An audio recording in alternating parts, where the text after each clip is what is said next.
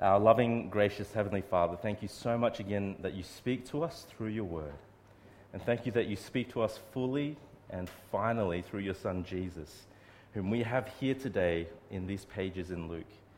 We pray that you'd bless us, that you would soften our hearts, that you would help us to look inwardly and question and ask those questions about how much we do love your Son, how much we love your Son in relation to how much we know we have been forgiven.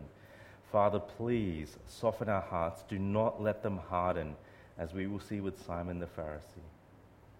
Soften our hearts that we may turn to your Son, Jesus, with overflowing love, to rejoice with him. Father, we thank you that we read this story today, and we pray that you would encounter us today through it. We ask this in Jesus' name. Amen. This is my friend Willis. We met 10 years ago here, YF Camp 2008. That is us preparing for skit night with our Fu Manchu mustaches on. Willis, in 2008, my wife Steph and I were asked to come to this youth fellowship camp and lead a non-Christian Bible study group. There was about 160? I can't remember. About 60 to 100, somewhere in between the people at this camp. And there were quite a number of Bible study groups and quite a number of non-Christians in attendance. And so Steph and I were asked to take a group of these non-Christians and walk them through the gospel over the weekend. Now, Willis came along that year. He knew quite a number of the people within the group and a number of people at the camp. And I noticed throughout the whole weekend that Willis was the most standoffish. On the final day, after a packed weekend of talks and Bible studies, I asked everyone in the group where they stood. How do you understand who Jesus is? How do you engage with what he's done for you? Do you accept that he's forgiven you, and do you want to live with him as king? Now, as I was chatting with a number of people and I got to Willis, I noticed this. He was the most quiet. He didn't want to engage with it. He looked really uncomfortable even with the question. As I probed a little bit more, I found out for him that religion for him was something just really personal, and he didn't want to talk about it. And he had this look of, I just don't want to know anymore about Jesus and Christianity. So as we left that camp on the drive home, Steph and I were chatting in the car, and I said, yeah, Willis, he's probably the guy furthest away from the faith. At that same camp were another two guys in my group. I'm going to call them Carl and Tom, not their real names. Both these guys grew up in church, they went to school together, and they were also friends with Willis and a number of others in the Bible study group. Now, the other YF leaders, as we were planning the camp together, they looked at these two guys and said, we're not sure if these guys are deeply rooted in their faith or not. And so they popped them into my group, even though it's a non-Christian group. At the end of the week, as I was chatting with them, they responded with prayers of repentance and faith. That was 10 years ago. 10 years later, and Willis, after finishing his Bachelor of Theology at Queensland Theological College, is now a staff worker with Evangelical Students, which is a Christian university group at University of Queensland. 10 years later, Carl and Tom, well, it's pretty clear that they've both walked away from the faith. So how did that happen? Journey back with me 10 years, and if I asked you to sit in the car with me as Steph and I were reviewing YF Camp 2008, how would you assess how things went? How would you assess whether or not Carl and Tom were genuine Christians? And I don't mean that in a judgmental way. I mean that in a way that out of love, because we don't want people fooling themselves into thinking that they're Christians when they're actually not. So how do we determine if someone is genuinely a Christian or not? Hold that question in your mind, because I think as we open up this passage, we'll find our answer. Come with me to chapter 7, verse 36, and we meet an unnamed Pharisee inviting Jesus over to his home for a meal. To recline at table meant dinner. It wasn't often that Jesus received an invitation from the Pharisees to dinner, so we're not exactly sure why this Pharisee did so. And as we read the story, it also seems fairly obvious that there's a large group of people at this dinner. Now think for a moment. Imagine for a moment that you've been invited to a traditional Asian home for dinner. What do you expect should happen? What do you think would be the routine of that dinner? Well, first, you would be greeted at the door and you would take off your shoes. You never walk into an Asian house with shoes on. And maybe you'll be given a pair of house slippers to wear. It's quite okay to wear these slippers inside the house. Now, if you go to a traditional Asian home, you know you must bring a gift. But it can't be too expensive, but it's got to be more expensive than the gift that they gave you last week when they came over to your house for dinner. Right? Next thing is that the host will make sure that you have a drink. And if you go to a traditional Asian home, it will be hot tea, no matter how hot or cold it is outside. Finally, you'll sit down for the meal, and you know that there are rules there as well. You know that you eat when the host eats. You know you only take as much food as the host does, and you never take the last piece of the food on the plate, because that would mean the host did not cook enough food for dinner, and that would be offensive to them. Right? Familiar with those rules? I think we're all smiling, we're going, yep, we know that. Now, in the first century, there were also some normal customary routines when you invited someone to your home to eat.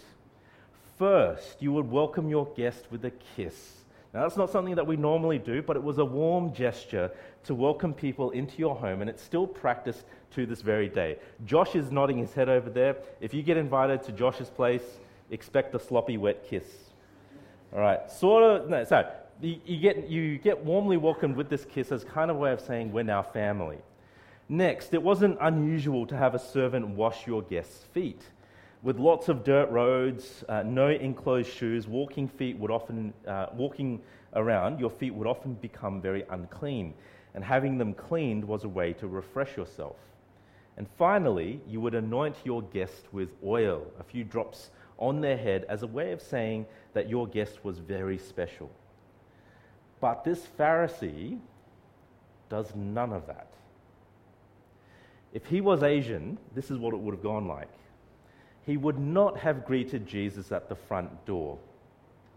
As Jesus entered and passed him his gift, he would have taken it with just one hand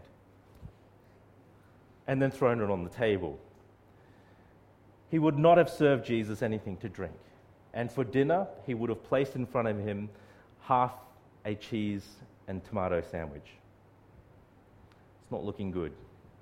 This Pharisee is not showing good hospitality. Now, before the shock of that settles in, our attention is immediately shifted. Standing in the corner is someone who shouldn't be there. Have a look at verse 37. Read with me.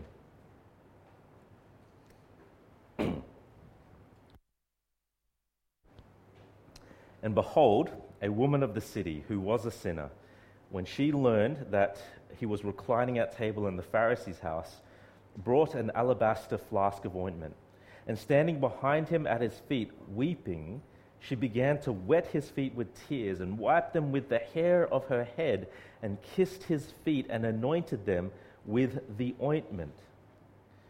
Notice in verse 37 those three beats. Behold, a woman of the city, a sinner. To be a woman of the city and a sinner was a euphemism for being a prostitute. Everyone is looking at this woman. Everyone knows that she's there. Her reputation precedes her, and everyone is asking the same question. What is she doing here? Notice at the end of verse 37, she's carrying an alabaster flask of ointment. Now, an alabaster was a particular type of pottery used to store expensive perfumes and ointments. This was an expensive gift. Notice then what she does in verse 38. First, she stands behind him at his feet weeping. Her tears are overflowing, heaving heavy sobs, causing quite a bit of a scene. Her presence there is already causing a scene. Now she's causing an even bigger scene. And then she notices that her tears are wetting his feet. And so she lets down her hair and starts wiping them, causing even more of a scene. The whole thing of letting down your hair was apparently as immodest as stripping naked. Jewish rabbis taught that if a man was allowed to divorce his wife if she let down her hair in public. All of you wives here with hair down? Divorce. All right? What she is doing then is offending everybody's sensibilities and everyone's sense of decency. Then, as if the embarrassing scene couldn't go on any longer, she starts kissing his feet over and over and over again, and then anoints them with the ointment that she brought. Now, in all of this scene, this embarrassing scene, notice that she's done everything a good host should have done. The Pharisee did none of this. And here is this sinful, unclean woman causing a scene, doing what the Pharisee should have done. What an embarrassment on so many levels. You ever seen someone embarrass themselves so profoundly that you feel embarrassed for them? It's like watching those auditions on, Singapore's Got Talent or Australia's Got Talent, of those people who just can't sing, but they don't know they can't sing. And you're watching this train wreck happen, and in slow motion, you're in shock, you're offended, you're embarrassed, but you can't look away. Everyone is watching. Everyone is gasping in shock. Everyone turns to Jesus to see what he will say next. And notice up until this point, no one has said a word. No one has said anything, but that's about to change. Because the first speaker is the Pharisee, but he doesn't speak out loud. He speaks to himself in what he thinks is the privacy of his own heart. And what he says speaks volumes about who he is and what he thinks and how he views others. You notice that he complains internally. If Jesus really was a prophet, then he would know who this woman was. And he would never let her touch her. He would be shocked by her actions. No decent person would ever allow such a woman to touch them, let alone speak with them. She is beneath us all. The fact that Jesus can't see this proves he's not a prophet. You see in that line of thinking, in that speech there, a neat line of logic of the Pharisee. When I was in high school and I did maths, I was taught to put this little acronym at the end of every mathematical equation, QED. It stands for Quod Erat Demonstratum, which is Latin meaning what was to be demonstrated. Basically, it means this. Here's my argument, and here's the proof for the argument. Done. All right? What the Pharisee has done in his heart is he's complained about Jesus, and then he stamped QED after his thoughts. See, the way he speaks to himself proves that he was out to trip up Jesus from the very beginning. Why did he invite Jesus over to his home and treat him so callously? He wasn't there to really hear out Jesus, he was there to prove him wrong. And he's just proven Jesus wrong. The irony, of course, is that Jesus does know who this woman is. He does hear the words the Pharisee says in his heart. And he is more than just a prophet. You can imagine the look that he gives to Simon, the Pharisee. Bro, I know what you're thinking.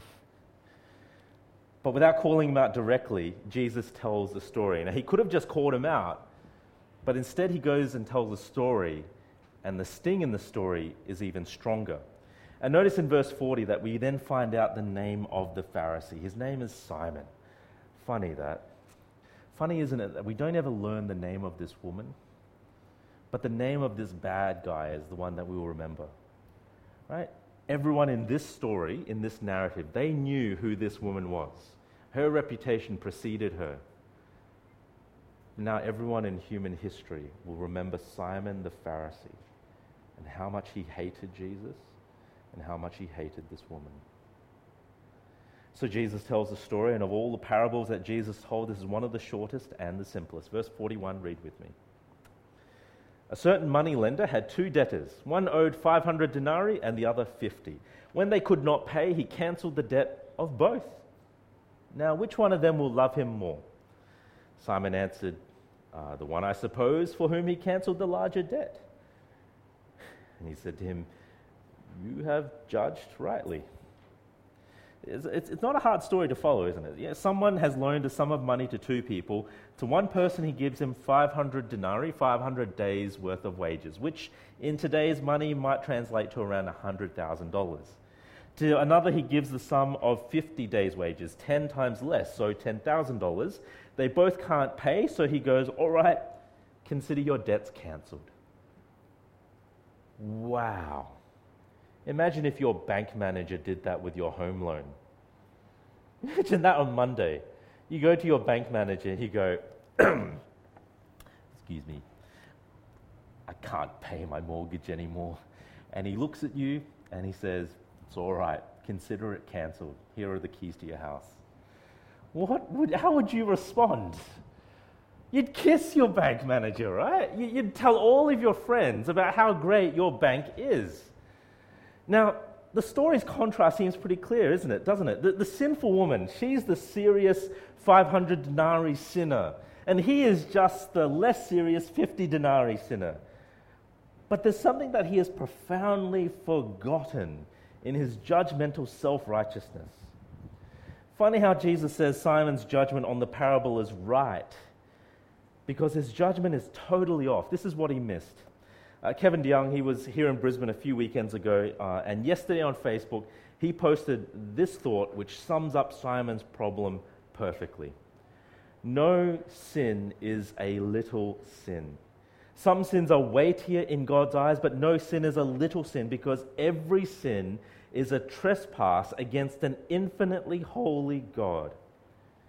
Every sinner, no matter if they owe 500 denarii, 50 denarii, or even just 1 denarii, they are debtors to God who cannot pay their debt. They are evil, vile, wretched sinners who sin abundantly and profusely, and there are good, law-abiding sinners who sin quietly and subtly. But they are both sinners, big or small, and the key thing is who we sin against. You see, I've got 3 kids. And if they lie to each other, that's bad. If they lie to me, that's worse. But if they were on criminal trial before a judge and they lied to the judge, that would be worse than just lying to me. You see, the more important the offended party, the weightier our sin becomes.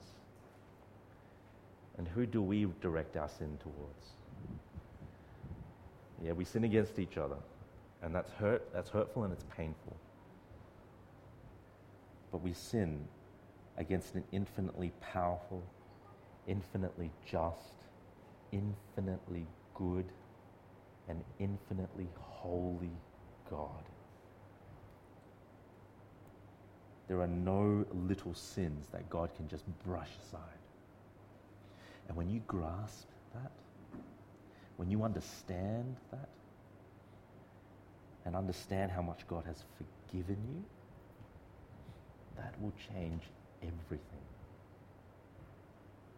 The more you know how much you owe, the more profound will be the forgiveness. And that's the point of the parable. Simon sort of understands that, but he doesn't do the self-reflecting necessary to see that in her and to see his own need as well. So Jesus drives the point home. Verse 44. Then turning toward the woman, he said to Simon, "Do you see this woman? I entered your house. You gave me no water for my feet, but she has wet my feet with her tears and wiped them with her hair. You gave me no kiss, but from the time I came in, she has not ceased to kiss my feet. You did not anoint my head with oil, but she has anointed my feet with ointment. Therefore I tell you, her sins, which are many, are forgiven, for she loved much. But he who is forgiven little loves little." Now, we don't know much about this woman, nor when she would have heard or spoke to Jesus in the past. We don't have any any documents or anything in the Gospels to tell us about their prior conversation. We don't know anything about the encounter they previously had, but we do know that whatever happened there had a profound impact on her. Think about her tears. her life was filled with intense guilt, a burden so heavy on her shoulders. And now she was innocent, and that weight was gone. She had lived a life of sexual promiscuity, but now God had restored to her her virginity. Men wanted her body, God had her heart. She knew what it was like to have men use and abuse her, and now she knew that God loved her tenderly with a father's affection.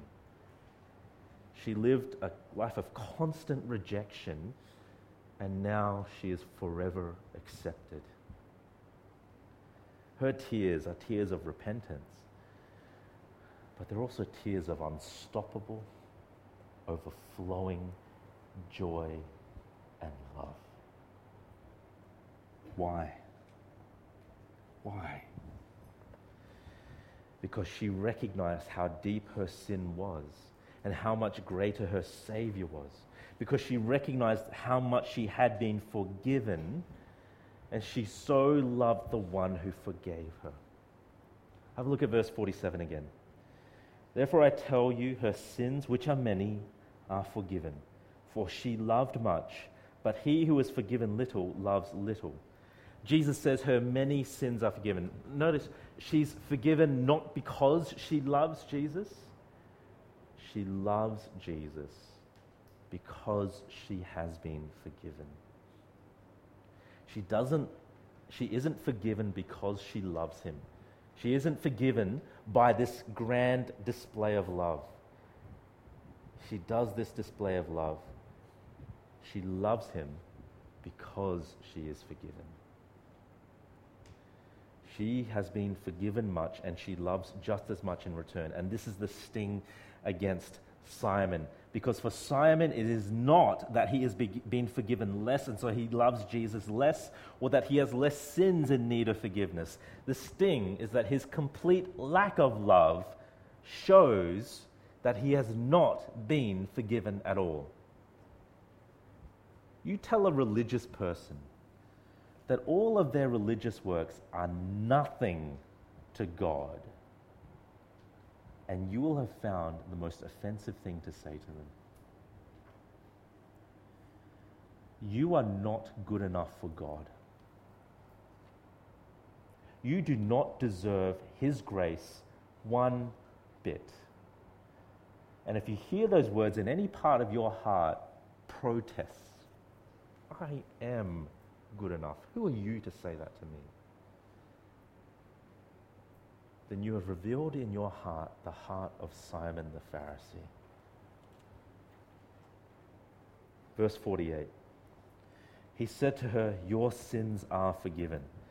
Then those who were at table with him began to say among themselves, "Who is this who even forgives sins?" And he said to the woman, "Your faith has saved you. Go in peace." Let's be really clear.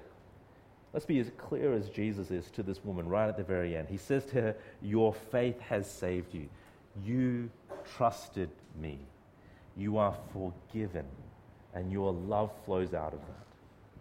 And in saying she has been forgiven, Jesus again stirs up among his listeners more questions. Who is this who even forgives sins? I cannot forgive your sins. Your parents, as much as they love you and have supported you over these years and are here today for your graduation, they cannot forgive your sins.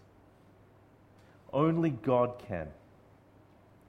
So who is Jesus to say that he can? But of course he can. As God come in flesh, Jesus is the one we owe our debt to and the one who cancels it for us. He takes the debt on himself, and to receive cancellation, all you need to do is believe he's done it and trust him. And this leads to new love. Jesus has not just cancelled a money debt, he's cancelled a debt that you could not pay. That even if you were in hell for all eternity, you could not repay that debt. He's cancelled a debt that deserved eternal condemnation in hell. How could you not feel at once relieved and thankful and filled with joy at what Jesus has done. It seems to me that in this story we're being told that you can only profoundly love Jesus if you know how much you have been profoundly forgiven by Jesus. I think the story here is to say you can only love Jesus if you know you have been profoundly forgiven by him. And then on the flip side, if you do not profoundly love Jesus, it probably shows that you do not know how much you have been forgiven. Now, this cuts across age, across maturity levels. You may have been a Christian here longer than I've been alive. This still speaks to you today. And it cuts across personality types. Whether you're the outgoing, emotional person like me who loves to display love and loves to do all these things and loves to be really out there and really kind of in your face about these things, to the introverts, which is everyone else, who doesn't know how to show these things, who just kind of lives in your mind. And that's okay, because even this profound love is something that you can show in your life. So how do you show your love for Jesus? And do you connect it with how much you've been forgiven? I had a conversation with a woman at the end of the first service. I asked her, how are you going? How are you showing your love for Jesus? And she said to me, I'm trying. I just don't get it. She's been with us for a long time. I said, what don't you get? She says, oh, I understand a lot of things, but I just don't feel it. I said, okay, what is it that you understand? And so she rattled off a few things. And I said, so why hasn't that penetrated your heart? Maybe it's because you know a lot of things, but you actually don't understand them. You don't understand how they all fit together into this beautiful picture of what Jesus has done for you. Why do you keep trying harder to manufacture joy when what you might need to do is just sit down and put the puzzle together first?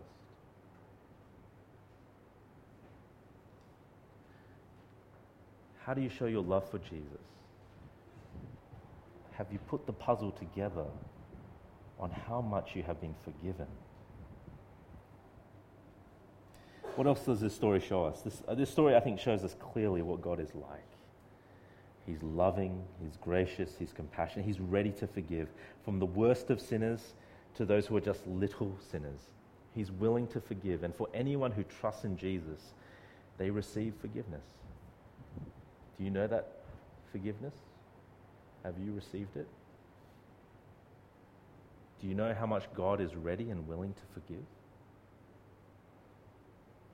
Remember, it doesn't matter it doesn't matter who you are. I think for a lot of us, we're very good at putting on a front, putting on a face before people.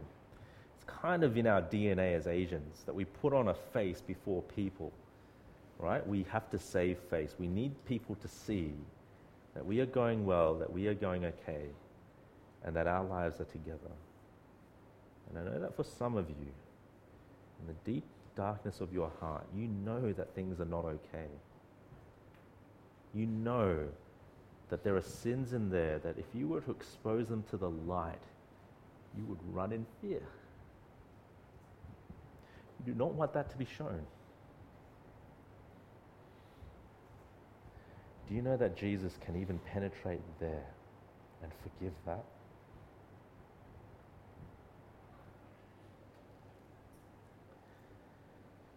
On the other end, you might feel like a normal, decent person. You might feel like you don't have much to be forgiven. But do you realize too how even the little things that you've done are so offensive to an infinitely holy God? Big and deep, little and decent, do you see your need to be forgiven by Jesus? That's the first take-home point for all of us. We all need to be forgiven by Jesus, and we all need to trust and keep trusting that it's Jesus alone who can forgive. And then this story gives us two clear examples of how to respond to this forgiveness, a negative one and a positive one. We've got Simon the Pharisee as our negative example. He shows us what it looks like to treat Jesus poorly and to grumble and complain about other sinners and to be offended at grace. And he does all of this because he does not understand the depth of his sin and his need of forgiveness. Simply put, he does not love others because he does not love Jesus and he is not forgiven. The negative example is this, and the impossible application. We read this passage, you've heard the sermon, you walk out the door. What do I do with this? This is what you cannot do. You cannot walk out of this sermon today, you cannot walk away from this passage today and think to yourself, I don't need forgiveness. I'm good enough. I don't need to beg Jesus to forgive me.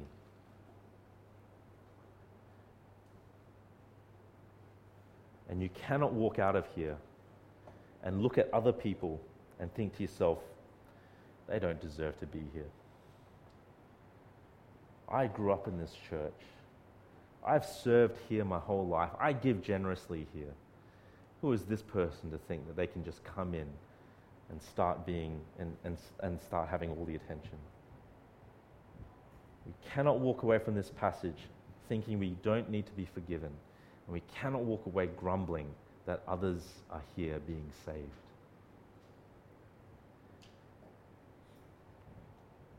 The anonymous sinful woman is our positive example. She shows us what it looks like to treat Jesus reverently, to overflow in love for him, and what it looks like to receive grace. And she does all of this because she understood so clearly the depth of her sin, and she understood the grace of Jesus went deeper still. She loved Jesus because she was forgiven.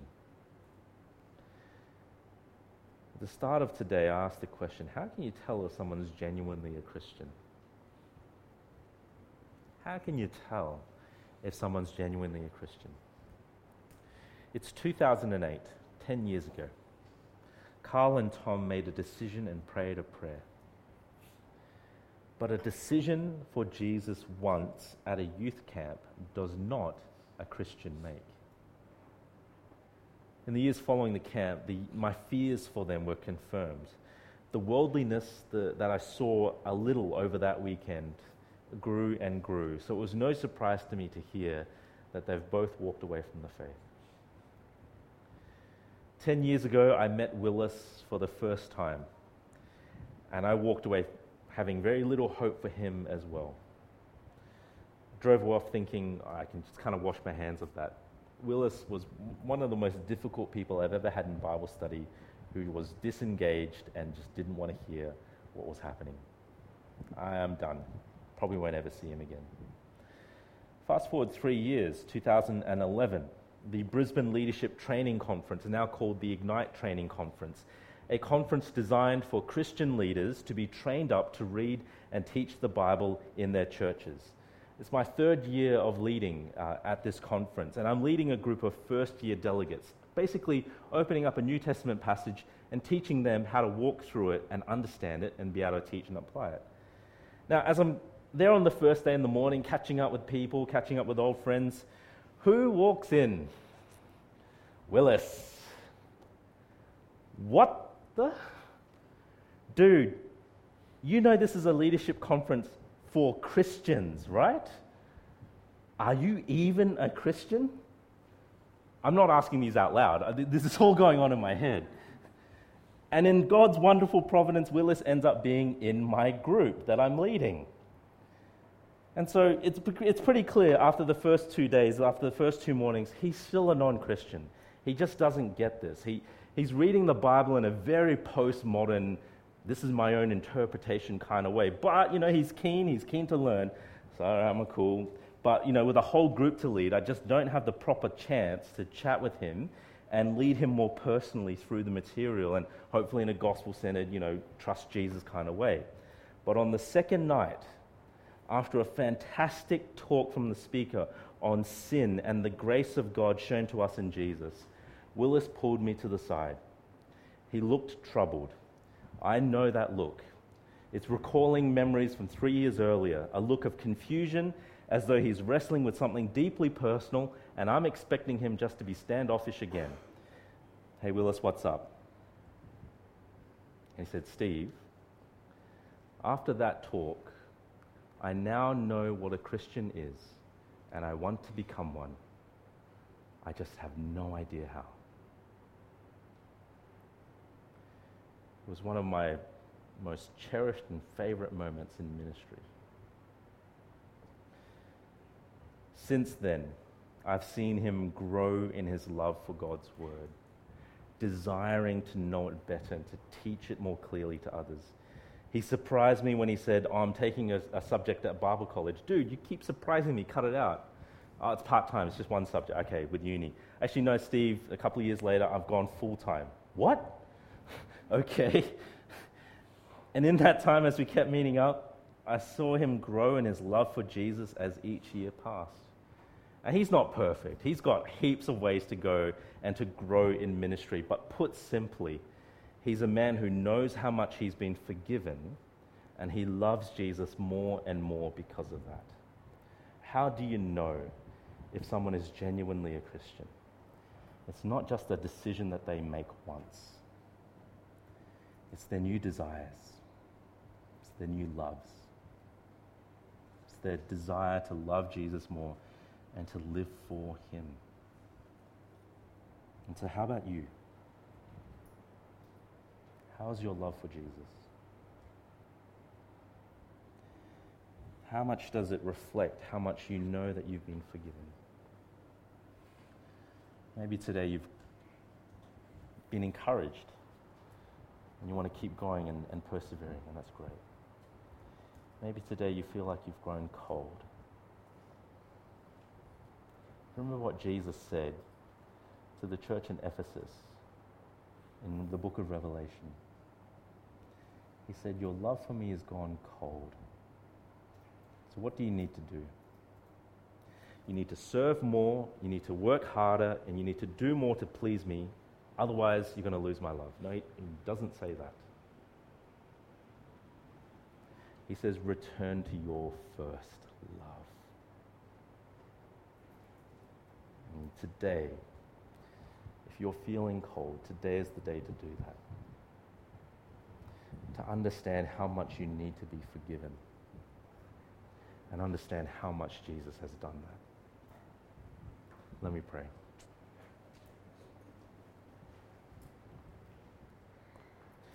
Our gracious, loving Heavenly Father,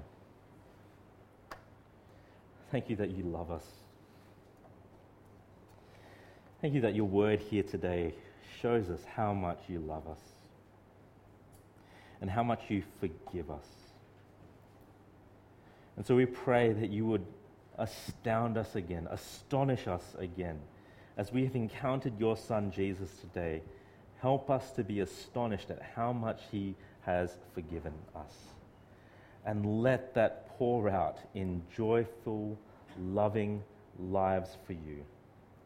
That'll look different for each and every one of us, but we pray that it will be tangible, that you will help us to know that we do love Jesus. We pray that you'll help us as well. If this morning we have heard an echo of Simon the Pharisee in our hearts, Father, please be gracious in cutting that out. Father, please be at work in us so that we might overflow in love for you and keep pointing others to how great your Son is. We pray this for our unending joy and for the glory of your Son through that. In his beautiful name we pray. Amen.